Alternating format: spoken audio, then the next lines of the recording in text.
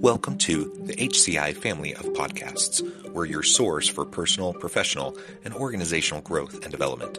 We share our own original research, explore industry trends, and interview executives and thought leaders from across the globe. Join us for practitioner-oriented content around all things leadership, HR, talent management, organizational development, and change management. Maximize your personal and organizational potential with the HCI family of podcasts.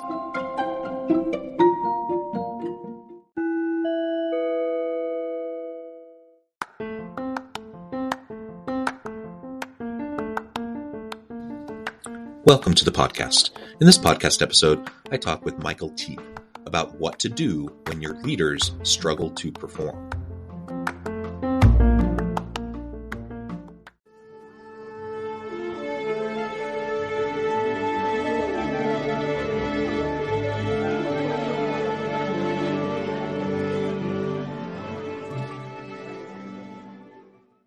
Michael Teape, welcome to the conversation today.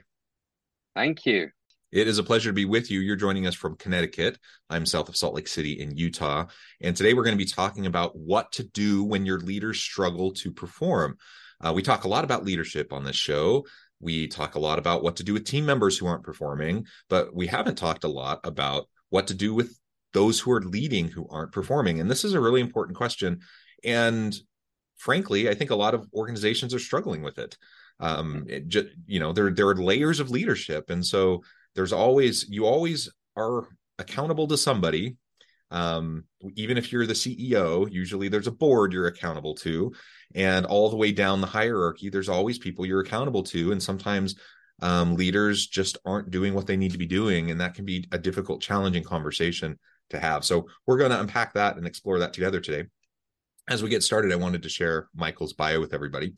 Michael Teape, since 1994, has been conducting business and personal effectiveness design and delivering training, coaching, and train the trainer programming, also training strategy development for a wide spectrum of clients. He works for global corporations, leading training firms and universities, as well as small and mid-market businesses. Mike has obtained unique and relevant market experience in helping companies achieve their goals. Training globally provided him with a rich understanding of cultural differences, as well as global experience in train the trainer skills. Great background. Anything you would like to share with me or my audience by way of your background or personal context before we dive on into the broader conversation? Well, thanks, John. Yeah, I'm really your people development partner.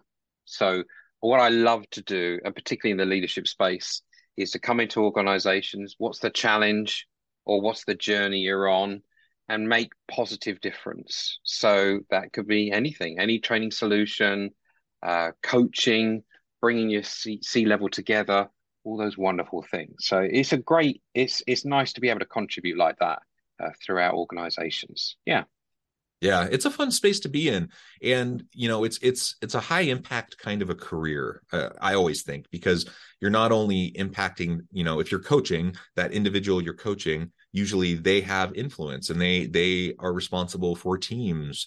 And so there's ripple effects. Yeah. Or if you're doing training, or certainly train the trainer, where you're training people how to train people, there's all these ripple effects. And I think there's a high potential for strong positive impact within organizations through the type of work that you do. So I appreciate that. And like I mentioned in the intro, I think most organizations need more of this. And it's a hard thing, because when budgets are tight and the economy is not in great shape, this kind of stuff is often some of the first things that companies get rid of to cut back on budget. But man, it's probably when they need it the most. It is, yeah. It's not seen as an investment unless the leadership gets it already.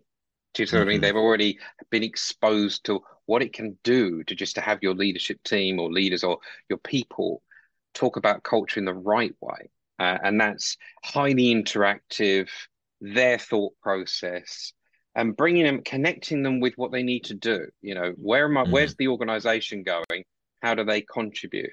Because people, unless they understand their purpose and find their place, they're lost at best, complain in the middle, and leave at worst. Yeah. So, and I've actually found that people tend to engage with me those that have the vision and want to help their teams grow. But I start with, oh, there's a need. We need to revamp our values, ethos, purpose, structure. Or we have this leadership program we want to run globally. And once they see it, then it's like, it's a light bulb. Oh, okay, I can see how this could be useful. So yeah, that's how I like to work with very organically with Yeah. organizations. I'm not selling one product and nor should anyone. It should be about what's needed, right? And in the leadership space, it, all the situations are slightly different, but there are certain Yeah. techniques we can use to help people connect to it. Yeah, I appreciate that. And before we really dive on into the topic, I want to double click on that for a minute because that's really, Hmm. really important. You see, I think, unfortunately, too often you see these off the shelf solutions that are Hmm. presented, from consultants or agencies to organizations. And the problem is, no two situations are exactly alike. Every context is a little bit different. So even if, I'm doing a train the trainer, at X Hmm. company, in a particular industry, a particular size, a particular makeup, and then I move on and do a train the trainer in Y company, very similar Yeah, it's demographics, different. same Yeah. industry, same size. It could seem easy to think, oh, this is just an off the shelf solution, no customization Yeah. needed, and everything's going to be great. In my I, experience, though, there are always nuances. There's always contextual differences, and you always have to make adjustments. And if you don't, you may yeah. not actually be tackling the real problem at hand. You might be addressing surface level issues, but you're probably not getting at the root causes of the challenges that organizations are facing.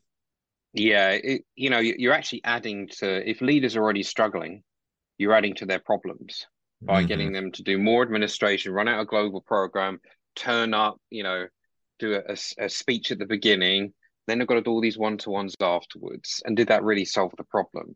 So it's a double-edged sword, isn't it, Yeah. John? Yeah. You need some consistency so people understand the main things. And what it is, if you can pull the models that are best practice over time, which is I love to do that, pull a model and then you apply it to the real situation, Mm-hmm. that's where the gold is. Yeah. Yeah. So I don't like to do off the shelf. But what I do is something I can do something in mid-range where I'm not Sure. going to recreate the wheel. If there's a best practice for, yeah, a coaching model is a coaching model. So if Yeah. you've got leaders who are struggling with coaching, actually talking and asking questions and are more authoritarian, then I will pick that and then apply it. How does this work for you? How can you bring it to life? But I don't want to change the person into robots. I don't want leaders, they all follow the exact same process over and over again for how they communicate with their employees. It's just like you said, it's very vanilla, and you don't achieve the what we want. What do we want from people, right? We want them to be proactive. We want them to connect to purpose and give us their full focus and energy when they're at work. They're not going to do that if you're say, do this, do that. You know, Yeah. when a And leader when leader says jump, we don't want everyone to say, "Well, how high would you like me to jump?" It just doesn't work. Yeah, exactly. And unfortunately, that's a too common kind of mindset, I think, for a lot of yeah, leaders and for a lot of organizations. Anyways, I just wanted to briefly emphasize that. I really appreciate, you're articulating the need for some form of customization and making sure that what we're doing actually fits the context that we're in and is mm, applicable within a particular set of circumstances, because that's really important. Okay, now let's drill in, and I want to talk again more about what do you do with leaders who aren't performing. And to start off this conversation, I wanted to share an anecdote. So this was a few years back in Utah. We have what's called Silicon Slopes. It's a pretty vibrant tech scene. We call it Silicon Slopes because there's mountains, and we're in a valley, and it's very vibrant, akin to Silicon Valley. So that's what it's kind of been termed. And there was a major tech company that I was doing some work with, global tech firm that's headquartered, and they were dealing with a challenge, and really after trying to understand what was happening, they were losing a lot of good people, lots of turnover, like mm, in one division, a disproportionate number of people leaving, good people with good performance. And as we drilled into it more and more, what we found was there's this one key kind of mid-range executive over that division, who was incredibly problematic. And Right. it went on for like 2 or 3 years. And they just Mm, kept on losing good people, problem spreading. And it really took 2 or 3 years before this was something that the organization was ready to tackle. And, certainly this is something I had thought about before that point in time, but that just hit it home to me so clearly how much good positive influence a good leader can have over teams of people, but also the disruption they can cause mm, and the harm they can cause if you have someone in a leadership position who is not performing, not doing the things they're supposed to be doing, and in some ways actually causing harm and actually hurting the teams, hurting the organizations, and certainly the individuals who end up choosing to leave to get out of that environment. So I suspect when we all sit back and reflect, we've probably all experienced some level of that in our working life, where you've seen less effective mm. leaders who may, despite whatever their best intentions might be, maybe they're mucking up the works a bit or causing problems or just making things more difficult than they need to be. So that's the question is, I guess, first, like, how do you identify that? So if I'm, in this particular context that I was just describing, this tech firm, this kind of mid-range executive over a division, he reported to somebody and it Mm. was lost on them for like a couple Oh, years. So yeah. so there's a problem there. Like, how do you make sure that you're tuned in and aware of the problems that might be happening from people who report to you, the leaders who report to you? What mechanisms are in place for, say, employees who might be caught in a bad system, in a Yeah. bad environment? And then how can you either make a change or proactively coach and mentor that leader so they can turn things around and actually, fulfill their leadership potential so that they can have dynamic teams? That's a lot that I just shared, but I Yeah. I wanted to mean, share that as kind of an intro. which one of the 15 would you like me to start with, John? Um, right? Because so let's break that apart, right? There's the leader that should have noticed, right? We have very privileged positions. We come into organizations usually when something needs to be fixed. And in a better position is, hey, we want to drive something forward, but this is where something needs to be fixed, and we're usually late to the party. Mm-hmm. And when we talk to those leaders, the ones that were in charge and, we feel should have noticed or should have been looking for signs throughout this, they often say, oh, well, it wasn't too bad, or the work was, something was good and they let it slide. Like their work was really good, the results were really good, and then they let the communication slide. Yeah. Or it's really, they notice it quicker when they're not getting the results from the division. Does that make sense? So it's very Mm-hmm. measured and results focused, the Yeah. brain. Um, and also there's a lot of doubt. A lot of these leaders would say to me, and I'm sure to you, Jonathan, in your work, is that, well, with hindsight, I should have dealt with this earlier. So there's Mm-hmm. something that they're like, and usually if they've heard a grievance or something, they tend to need more than one situation in order to feel that they could bring it up, let alone do something about it. So there's a little bit of caution around, don't want to upset anything yet, who's right and who's wrong. So there's too much doubt in that mindset. And that's from a leader's point of view, if you're struggling with that, is always, well, what am I one-to-one saying? What is the culture that I want all my leaders? How do I want them to communicate with their people? Um, when they bring up ideas, are they judged and pushed to one side? That's one of the biggest ones. How does a manager receive effective challenge for their employees? It's a big Mm-hmm. sign. So there are key moments in communication. But what they're not doing is thinking about, well, okay, oh, do I deal with this situation? Could I make it worse? They're in Yeah. an away state. They're like, it's my job to make sure that this area works well. And I can see something here. I'm not quite sure what it is. So the caution is I won't do anything until it becomes serious. So that's the human mindset. Mm-hmm. When it comes to you running that's what I've found when we find Yeah. running a Yeah. division. What we need is someone in a curious state. Oh, that's interesting. Well, perhaps I should have a good conversation with this leader. Hey, what happened here? How's it going with the communication? And then you need to set up your organization, as you mentioned. You need ways to see this yourself, the feedback loop. Are there skip level meetings in your organization? Are the teams allowed time without their manager to express it? And we see those mechanisms in, the employee survey, for example. Everyone's filled in one of those. And you're like, nothing's going to happen on this, it's anonymous. But really, it is batched into areas and they do take it serious. It's Or at least difficult to hopefully they see do, right? trends.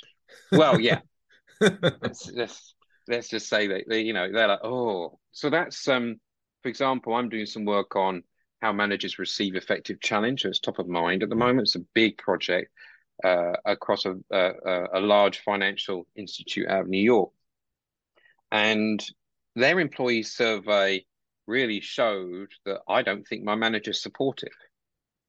And I'm like, okay. And it wasn't that much. It was still okay, but it had Mm-hmm. dropped. So Mm-hmm. they scratched that itch and they went back and they were like, okay, well, let's interview a few people. Let's be curious about it. We don't know what the problem is yet.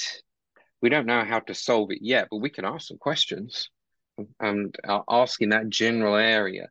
And they found that they felt they were being dismissed. Whenever they brought up an idea, it was either we've tried that, it doesn't work, we haven't got time for that, we need to drive ahead. And you Mm-hmm. can understand those pressures. Every leader knows that pressure. It's like, we got to get this done. Pressure, pressure. But it was affecting and people were leaving. People were saying, well, there was an uptick in people leaving the company, and exit interviews are another great indicator. So you need some way to get the feedback in. You can do it formally. I personally prefer the level up meetings, the coffees, and asking really good questions. Yeah, really good questions.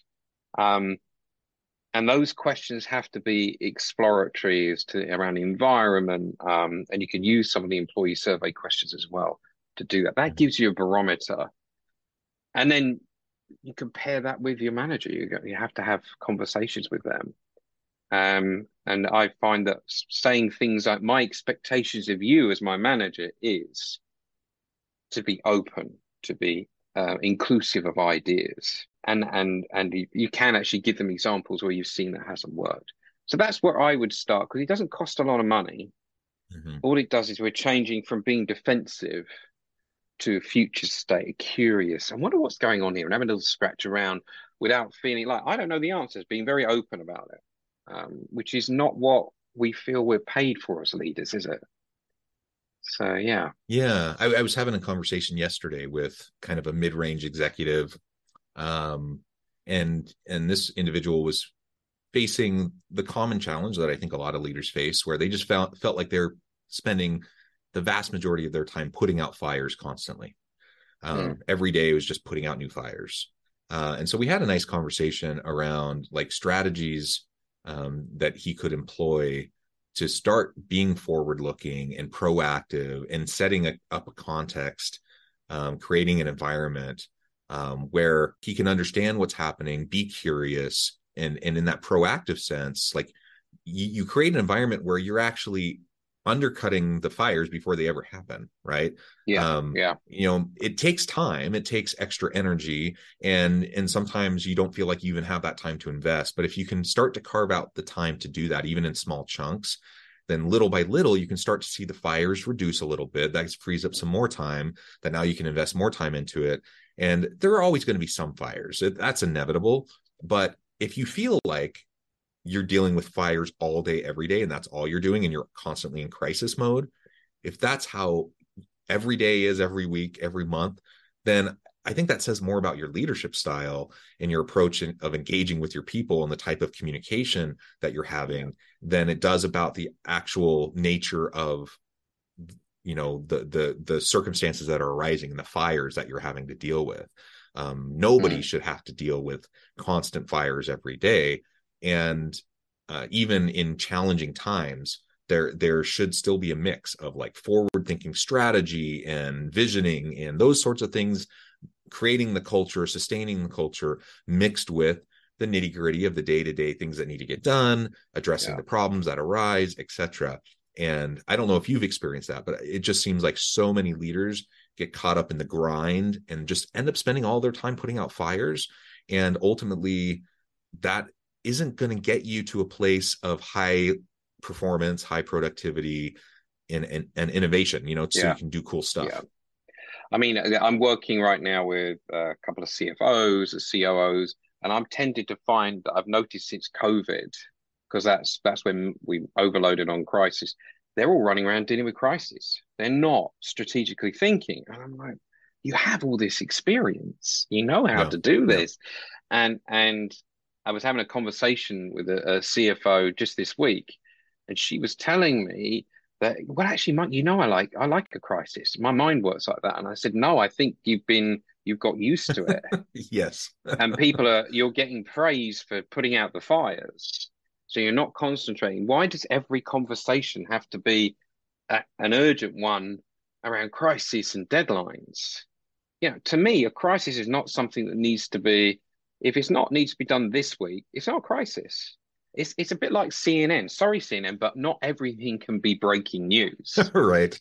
Remember when there was an aeroplane, one of the Malaysian airplanes, a terrible incident, but it was like breaking news for days while they were trying to work out. And I was sitting there going, at some point, I need to calm down and think about my work. And Mhm. it's the breaking news concept is just just what is the one priority you need to focus on? Let's get back to being strategic about it, right? And you Let's you just hit on calm something that ourselves I think down. yeah, you hit on something that I think is really important. Mm, It's the dopamine hit that you get from putting out a yeah, crisis and people praising you. Like yeah. you really can get into that pattern and the habit of just thinking this is the way I function. This is the best way, and I'm getting things done. I'm solving crises. But it's not the most effective way to go about leading a team.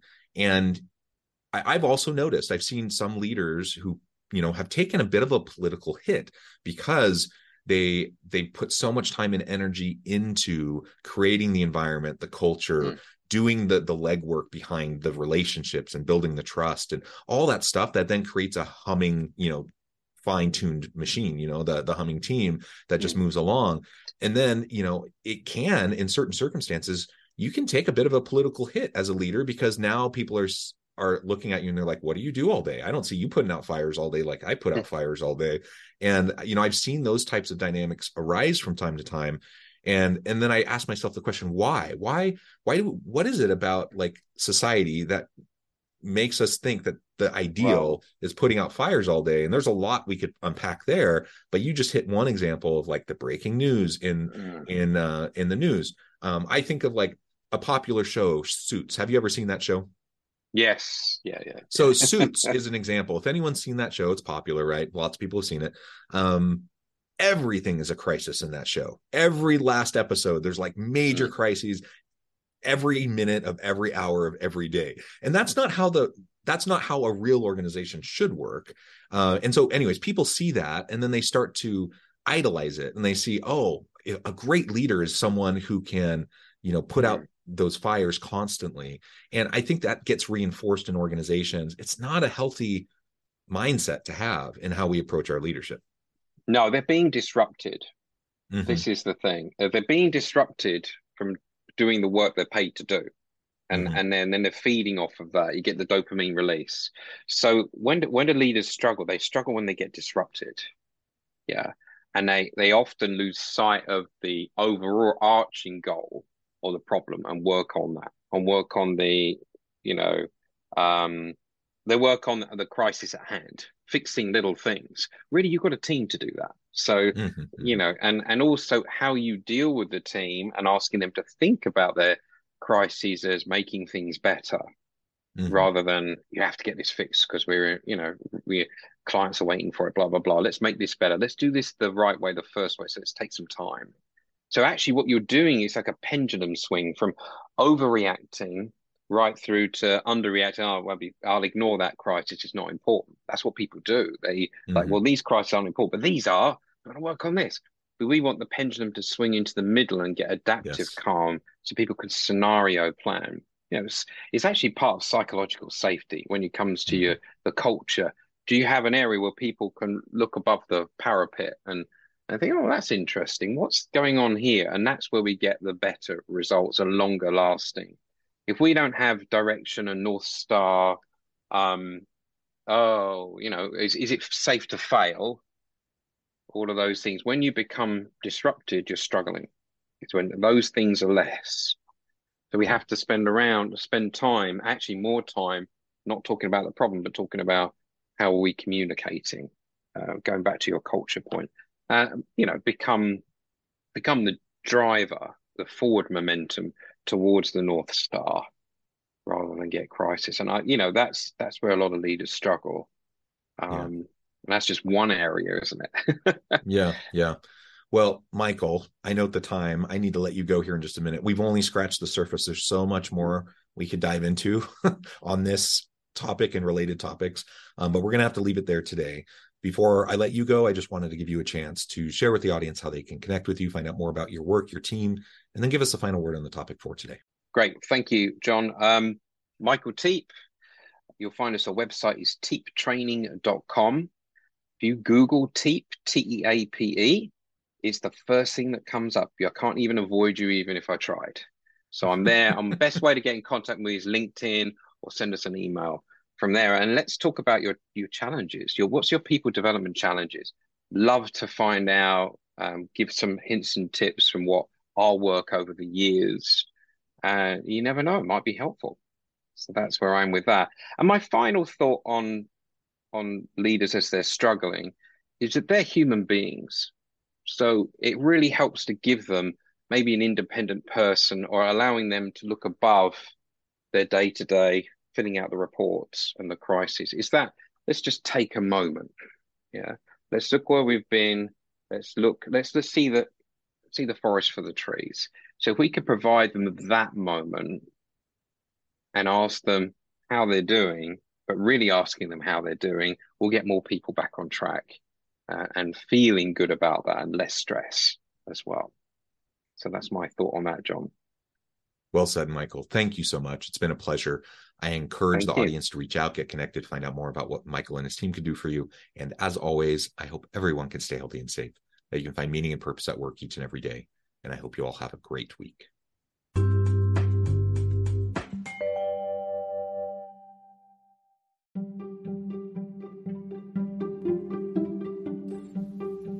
Thanks for joining us for this episode of the podcast. We hope you stay healthy and safe, and please join us again soon.